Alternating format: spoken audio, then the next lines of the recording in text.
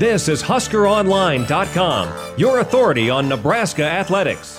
And we're back here on the Husker Online Show. Sean Callahan, Robin Washett here as our special decade edition of the show as we wrap up 2010. But we do want to talk some basketball as Nebraska got a win, kind of a much-needed slump buster type of game.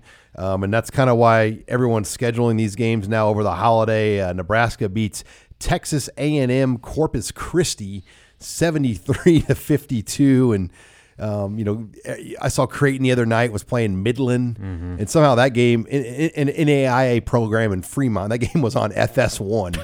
It just shows the quality of games going on over Christmas break. But Nebraska gets the win. It wasn't a BTN game. It was probably a BTN.com game or. No, I think it was BTN because they flexed it from.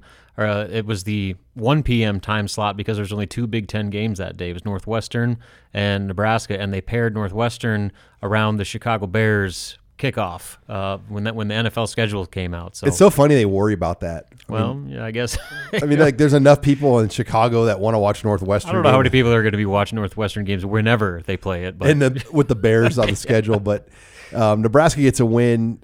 They didn't play great. I was at the game. You got in from Iowa and made it right at tip-off, and there were some moments that stood out, but definitely a sloppy win, and they kind of were the more athletic team, and they used that to get a win really in an ugly fashion. Well, I guess the one silver lining is it was the first time this season where they won a game they were supposed to win and did so even when things weren't all clicking at once. Obviously offense was like pulling teeth all day long, but Nebraska actually found different ways to win. First and foremost, they played one of their best defensive efforts of the season. Forced 24 turnovers, 15 steals, held a season low point total, and so really the effort they put in on the defensive end of the floor was what not only won them the game but allowed them to control the game throughout, even when they were shooting barely over 30% from the field. And they got to the free throw line a lot.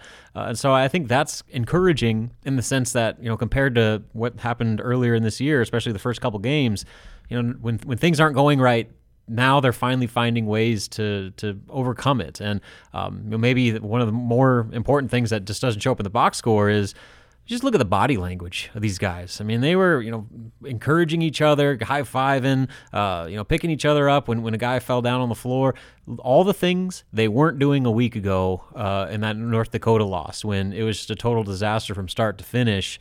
I think that was the clear message over Christmas break was, we need to become a team. I know that's been kind of an ongoing process, but there are things you can do like that can make huge progress where when things aren't going your way, to develop that resiliency and lean on each other and support each other.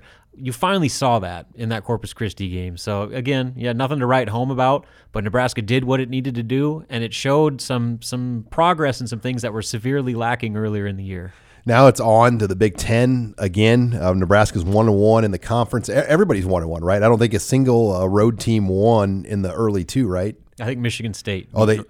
They beat Northwestern. They played that game a lot later. Yeah, it was the last one that was going to make it a perfect 1-1 slate. And Northwestern was they had a chance to win it in the final minute. So it was a near 1-1 sweep for the first time that I can remember. And if you're Tom Izzo, that was probably perfect to use as motivation. No one's done this. Let's do it. And it's a huge advantage if you can get off to that 2-0 start. Nebraska's where everyone else is at. And, if I would have told you 1-1 back in the summer with Rutgers and Iowa coming to Lincoln, you'd this is a great opportunity for a good start. But both Rutgers and Iowa playing good basketball. Mm-hmm. Rutgers comes in. I believe this will be the first conference Friday night game in PBA. They've played a lot of Saturday, Sunday, obviously, but they have not played a conference Friday night game. Wow, yeah. How do you not know that? I don't know. That just doesn't immediately. I'm a season ticket holder, so I know these. Yeah, they all blur together. Now they played non-conference Friday night games, but the Big Ten Friday night package is relatively newer. No students in town, but I would think we'll get a good atmosphere. There was still 10,400 for the A&M Corpus Christi. It was actually a really good crowd for it being on the tail end of Christmas with break. a terrible winter storm. Yeah, and that impacted a lot of travel too. So I think it's going to be a good crowd, and I think the fact that they won. That's what made that Corpus Christi game so important. That they had to get some good vibes going. I mean, that North Dakota game was such a gut punch because it came on the heels of them playing so well in those two Big Ten games. Going to Indiana and almost winning in overtime. Then less than 48 hours later, whipping Purdue. For them to take that big of a step back was really discouraging for everyone involved, fans included.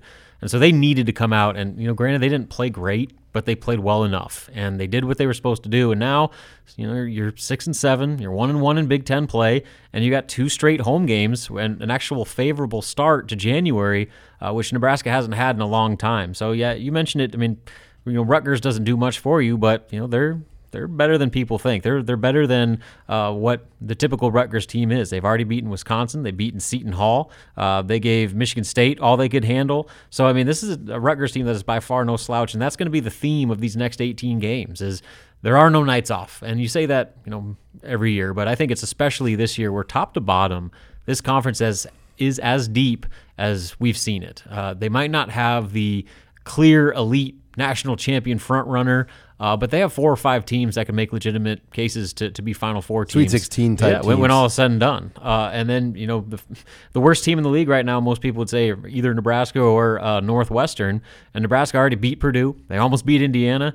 Northwestern almost beat Michigan State. So this is going to be a 18-game grind in every sense. And for a team like Nebraska that has been so volatile with their ups and downs and inconsistency, the biggest test, I think, over the next 2 months is can they stabilize and play consistent basketball, consistent good basketball, and just be a competitive team night in, night out. And Gervais Green, I know a lot of us were critical after North Dakota, just his body language, but it looked like he kind of hit the reset button, came back with good body language. Yeah, that was definitely, and when I talk about that body language, I think he in particular stood out. I mean, he was a mess in that North Dakota game. I mean, just like openly bawling on the bench and visibly frustrated when he wasn't getting the ball. I think the whole arena was like that when they lost that game. Yeah, and so, it's for him to respond the way that he did is definitely good to see. Obviously he's still not starting. Hasn't started since being suspended before the Indiana game. But I think he's trying to make the best of his situation. And the thing is, it's easy to be upbeat and positive when you're winning. But so what happens when Nebraska's down double digits in Big Ten play somewhere, and Gervais only shot the ball 3 times? I mean, that's the next step.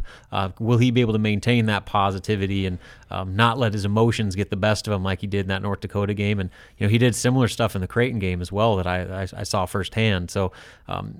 A step in the right direction for sure, but I think he's still got to show that he can be that type of guy every night, even if the stats aren't coming for him. And a lot's happened in recruiting. Obviously, we talked about Teddy Allen coming home to Nebraska, but a couple of things to keep your eyes on here as well, right, Robin? Yeah, they had an official visitor, another junior college redshirt sophomore, Latin Mayen, Mayen. He's a 6'9", 200-ish, 210 forward. He's listed as a power forward, but he's not a power forward. He's a stretch 4 who's shooting 43% from 3-point range. And so the kind of perfect, versatile, inside-out type of big that Fred Hoiberg loves.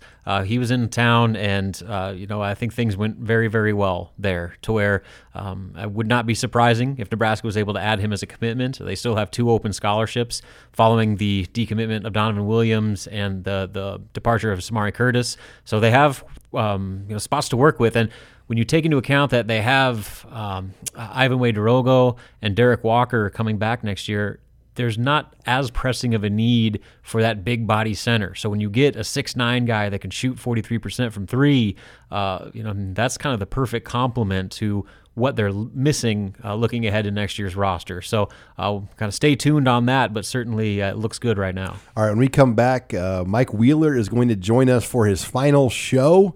In the mailbag. We had a nice lunch with Mike as well, so we'll send Mike away here next in his final show with us here as an intern at Husker Online. You're listening to the Husker Online Show.